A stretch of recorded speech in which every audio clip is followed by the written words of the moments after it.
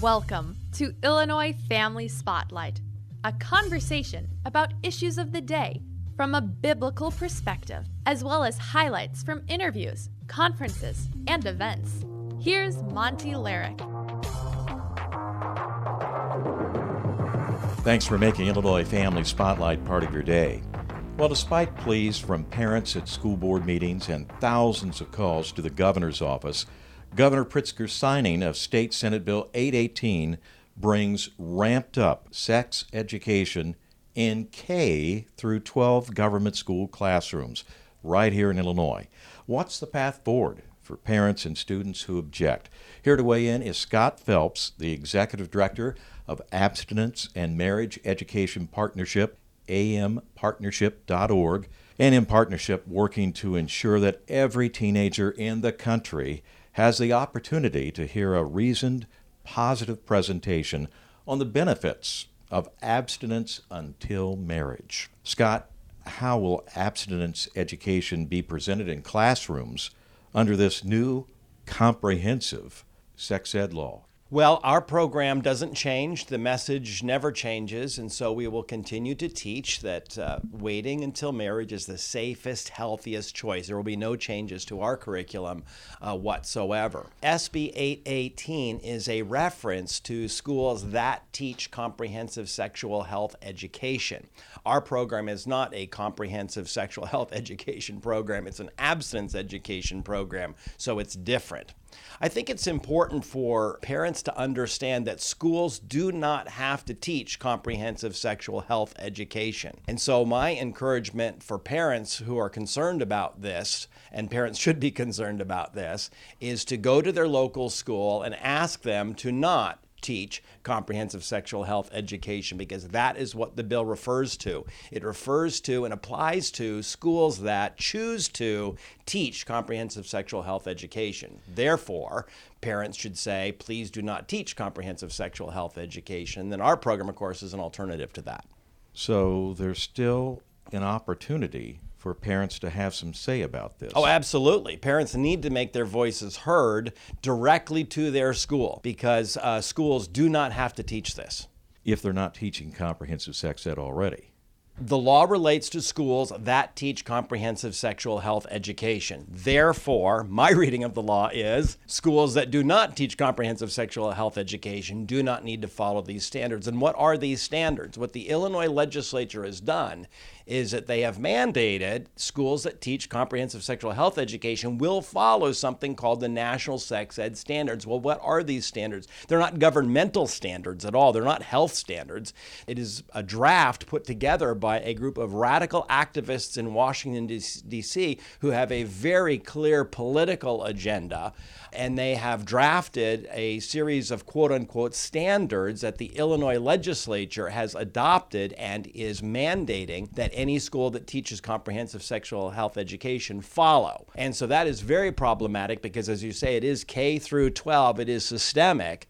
And I think it's important for parents to understand also that up until now, sex education, bad as it was really quite limited. Up until now, sex education was basically maybe you'd get a little bit in middle school and a little bit in high school. So in high school, typically it would be in your sophomore year, you would take a health class. Sex education would be one part of the health class, maybe a couple of weeks out of a semester of health class. What this new legislation says is, no. If you're going to teach anything about sex ed, you need to do it every year starting in kindergarten. And so it's going to be much more dramatic, much more systemic, much more indoctrination of your kids, because it's going to be year after year after year after year. And so even the opt-out clause is very difficult because you're going to have to opt them out every year. You know, the governor says the state is modernizing sex education standards. What does he mean by that? Well, there's a lot of manipulation going on here. There's a lot of sleight of hand. There's nothing safe or healthy at all about this. What this is doing is encouraging kids in a direction that is unhealthy. For example, we have data that we pulled from the Obama administration showing that when millions of dollars were given to schools like Chicago Public Schools to teach sex education, it really had no effect. And in some cases, it was worse. The federal government gave $4 million to Planned Parenthood in the Seattle area to teach sex education, and the rates of teen pregnancy went up among the kids who had the sex ed program. So these programs are not safe or healthy or beneficial in any way. Why do you think that's the case? Why are pregnancy rates going up when they teach this kind of sex ed? Well, for one thing, what these programs do is they normalize sex among teens. There's no sense of waiting until marriage. It's all about when you are sexually active, here's how you will participate in that. Here's all the different contraceptive methods that you can use to keep yourself quote unquote safe. But there's no expectation or encouragement in any way for kids not to be sexually active. And so what we want to do, on the other hand, is provide an alternative to that message. Would you say that this law will, in effect, encourage kids to experiment with sex and their sexuality? We can't know for sure, but certainly the standards would encourage that. If you read through the national standards, it's really quite explicit and inappropriate, the kinds of things that they do starting in kindergarten and the things that they're teaching kids. And I won't try to rehash all of that now, but anyone can go online and Google the National Sex Ed Standards version 2, which is the most recent iteration of that, and you will see exactly what the standards call for. Now, you also have to stop and think, why is the legislature doing this? Why is there a law requiring schools to follow the national standards? And the reason is because most schools don't teach this now and don't want to teach this now. And so they're really pushing schools and teachers, more particularly teachers. Right now, we work with teachers all over the country, and particularly here in Illinois, and we know that most teachers want to teach a good, healthy message, that sexual activity is a good thing reserved for the context of marriage, and help kids understand how that all fits together. Absence isn't a negative message, it's a positive message of encouragement and hope and help for our young people. And most teachers that we work with want to teach that message. That's not good enough for the legislature. They want to push teachers to teach something that they would otherwise prefer not to teach. And so that's really why you have this new law, because teachers wouldn't teach it otherwise.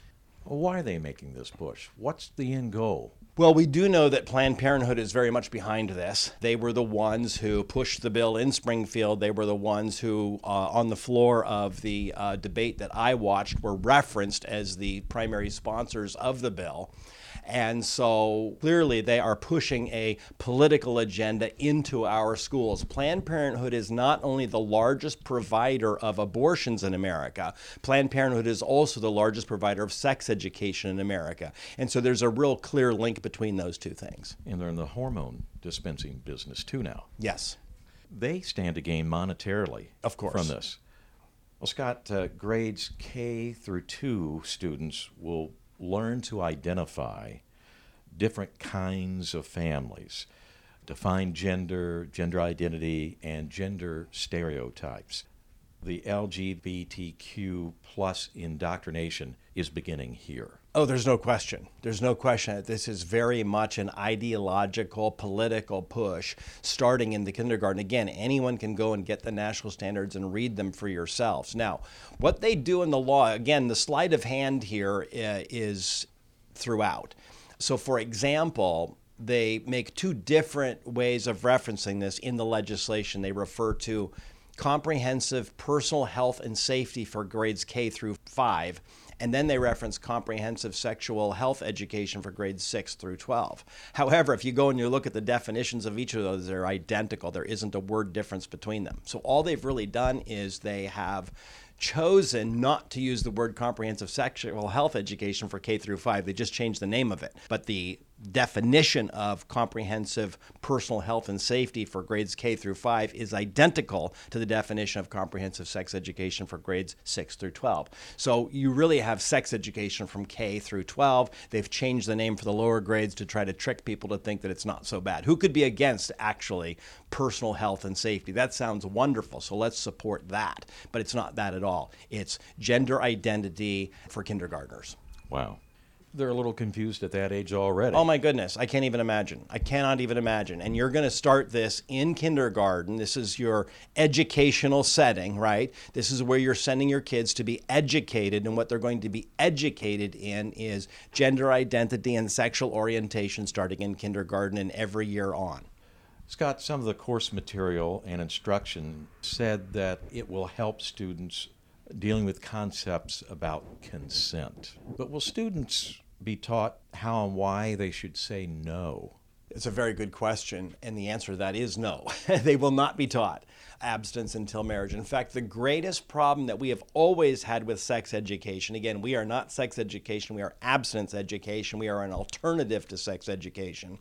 The problem we have always had with sex education is not so much the condoms and contribution distribution that is involved in those programs, but more so is that they're educating young people about sex without any reference to the context of marriage. This was the sexual revolution. What the sexual revolution said was, you don't have to be married to have sex. You get yourself some contraception. You have sex with anybody that you want. Well, that is modern day sex education, is nothing more than a codification of the sexual revolution being taught to our young people. And what we at A&M want to do is say, no, that's not a healthy message. What we want young people to understand is that sex reserved for the context of marriage is the safest, healthiest choice for you. That's a message that they're not going to get anywhere else. They will not get it from this bill. They will not get it as a part of a sex education course. And so our work exists to ensure that every teenager in the country has the opportunity to hear a clearly reasoned, positive presentation on the benefits of abstinence until marriage and instruction on preparing for a healthy future marriage. What we're all about is helping strengthen marriages before they begin. We want young people to learn how to prepare for and to form healthy, stable marriages, which is the bedrock and cornerstone of our culture. Well, before we move on to some other areas and go a little deeper into the work of A&M Partnership, there is an opt-out provision under this law. You mentioned it at the outset, but there's some strings attached, and it's easier said than done. Very much so. The opt-out provision is such that it must be done in writing for portions, right, of the health class. And so this is going to be very difficult for parents to know, when is this coming up? What does the letter need to say? Who do I mail it to? I mean, they didn't make it easy at all. And so this is why I'm encouraging parents to let your school principal, superintendent, school board know that you don't want the school teaching comprehensive sexual health education at all, because here's the other thing that the law requires. If you teach comprehensive sexual health education, you not only have to follow the national standards, it uses the word all. You need to follow all of the national sexual health education standards. Your school won't get to pick and choose. Your school can't go through those national standards and go, okay, we'll do that one. Ooh, we don't want to do that one. No. You have to do it all. That's what it says. So I would encourage parents, download the national standards from the internet, go to just Google National Standards version 2, get that, because that's what the law just passed. Read through it, and if you don't want all of that taught to your kids, you need to make your voices heard to your local school. Well, listen, is there an opportunity there still in this type of culture that we're in right now? Yes, I think it's important to help schools understand. I'm not sure that all school boards, principals, and teachers even understand yet what has happened in Springfield. I would encourage principals, superintendents, teachers, parents, school board members, get the national standards and read them, because if you go down the path of comprehensive sexual health education, that's what you're going to be required to do. I'm confident that most principals, superintendents, and teachers do not want this taught in their schools. And my message is, you don't have to teach this in your schools. It does not mandate that your schools teach this. It says if your school teaches sexual health education, then you must teach this. Opt out of sexual health altogether. Scott, a lot of people might think that this new ramped up sex ed will only be taught in a sex education class, but will it be infused in other areas as well? That's really what's diabolical about this particular legislation. Is it is really systemic. It really is coming at your kids now throughout K through 12 in multiple settings. If you read through the national standards, you will see that their goal is to infuse this school-wide, system-wide, throughout your classes. It is infused with critical theory. If you read through the national standards, you'll see it talking about reproductive justice and racial justice and intersexuality and language inclusivity, and all of that is in there. And there is a very clear effort to indoctrinate children through this legislation, K through 12. It is systemic and very difficult to opt out of. Individually, as a parent, I would say that's why the school needs to step up and do what's right and say, we're not teaching that here. Wow, you gotta get in contact with the principal at your school. I would go to everybody. The superintendent, all those folks. School superintendents, make an appointment, go in, absolutely, and just let them know. Take a copy of the national standards and read it and say, are you going to be teaching this in this school? And chances are the principal will read it and go, oh my goodness, no, we're not going to teach that. Good. Well, let's hope that happens. Yeah. Again, we work with teachers and principals all over the country, and I know that most will not, once you get outside the big city, most communities are not going to want this in their community. Well, let me ask you about it. You said you work with teachers and et cetera throughout the country, but if parents would give you folks a call and say, look, Scott, I need some advice on how to talk to my school teacher or my principal. Can you do that? Of course. That's what we're here for. We're here to support and equip and help. And if your school insists on teaching this, then by all means, you should be opting your student out of that. And then we can supply you with materials to teach your kids at home. We have online learning courses. We have paper workbook courses. We have online training. There's a lot that we can do. We primarily want to equip others to teach kids about this, whether that's at a school, whether that's at a church, whether that's at a home.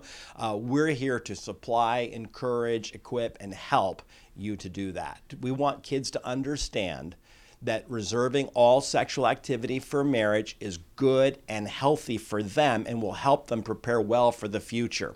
We teach something called the success sequence, which is very simple. Researchers have identified 3 simple steps forward for young people. Number 1, get an education, get a degree, high school or college, get a degree. Number 2, get a full-time job. And then number 3, marry before having any children. Students who follow that particular pathway, it's almost impossible for them to end up in poverty or in financial dependence. And so we're teaching the success sequence to young people. And this is good, healthy material. And your kids should be getting that. And your school can teach that because that's what we provide for schools to teach. You can get our program and teach that at your school. You can say to your school principal, we don't want you to teach comprehensive sex education. We do want you teaching the success sequence. And here's the information. You can connect them with us and we'll be happy to follow up. Folks need to go to your website, ampartnership.org.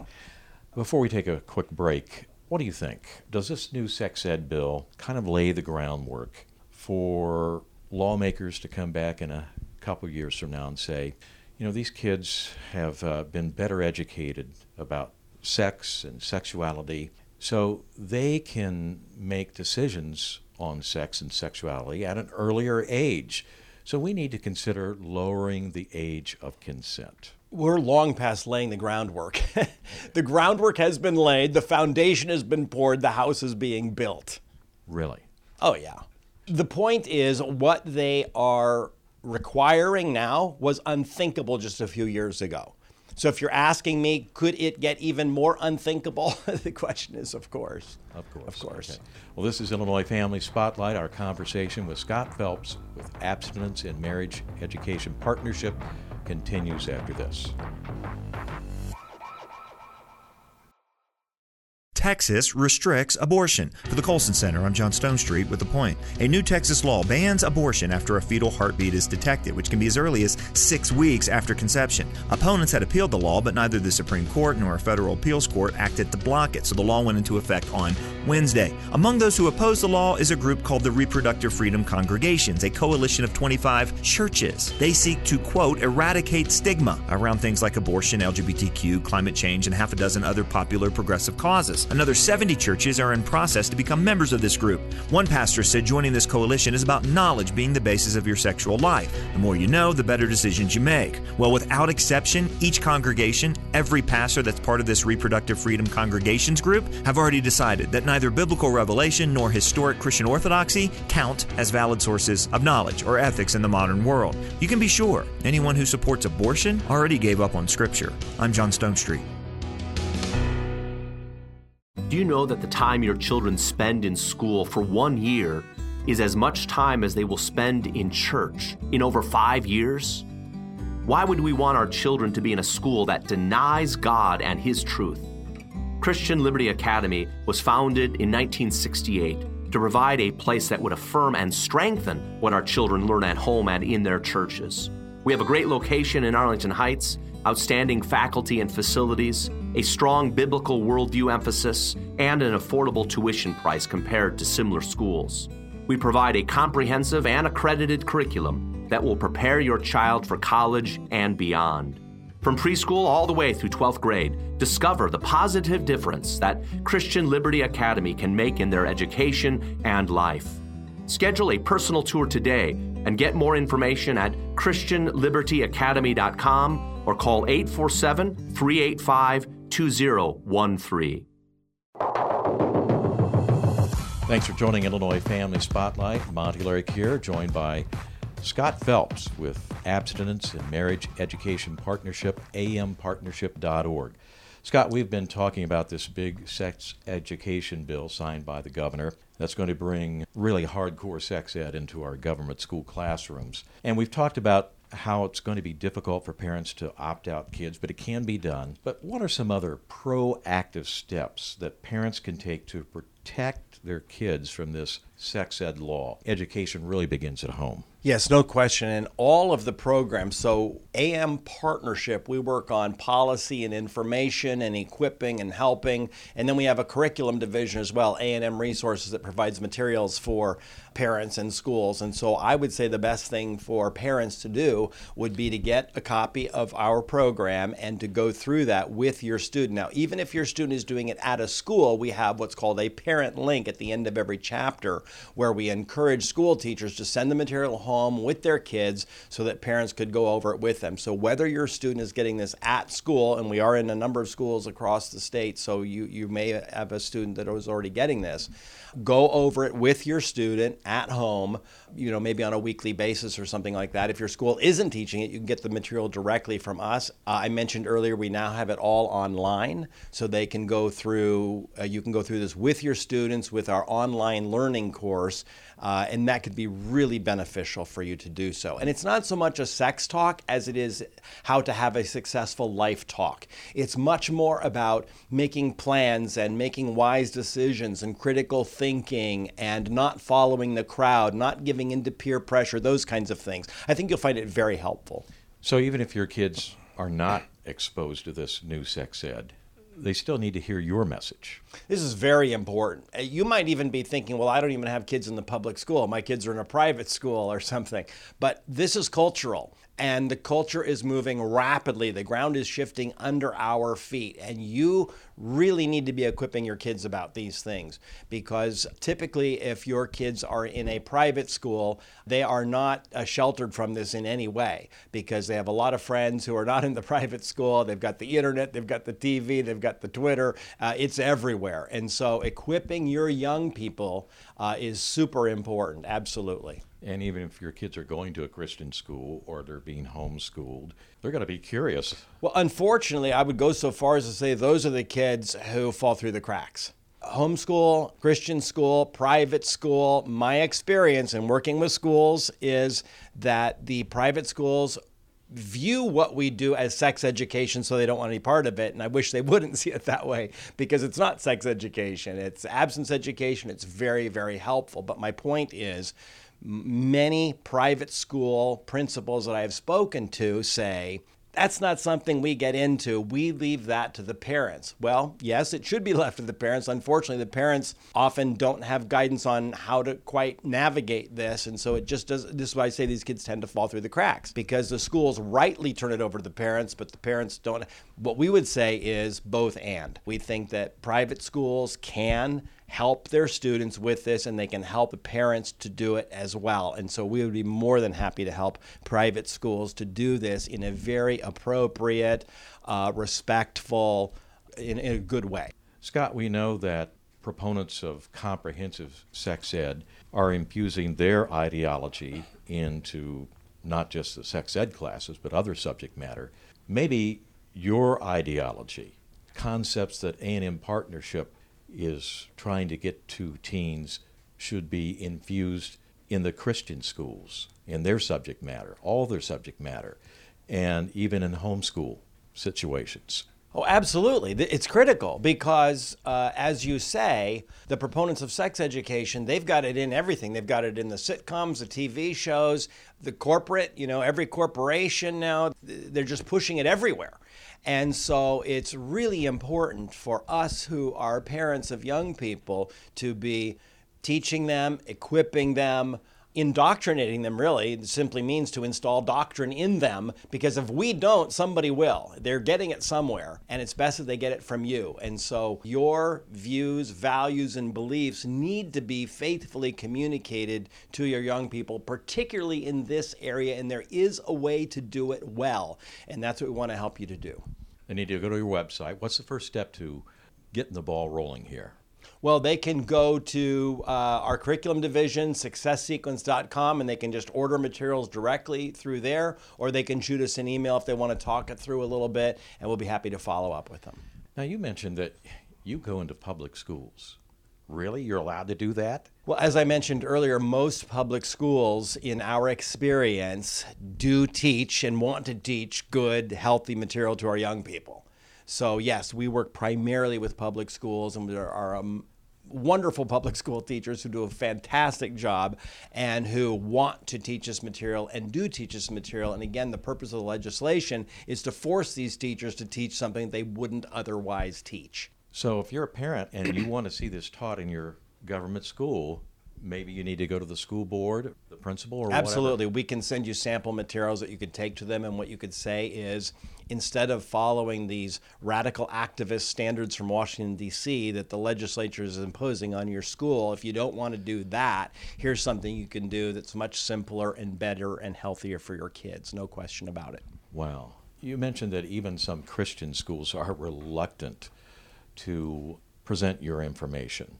They need to get beyond that, obviously. But what about church youth programs? Even evangelical churches are increasingly reluctant to get involved in anything that they might consider to be controversial. Yes. We fully understand that, and we're not critical.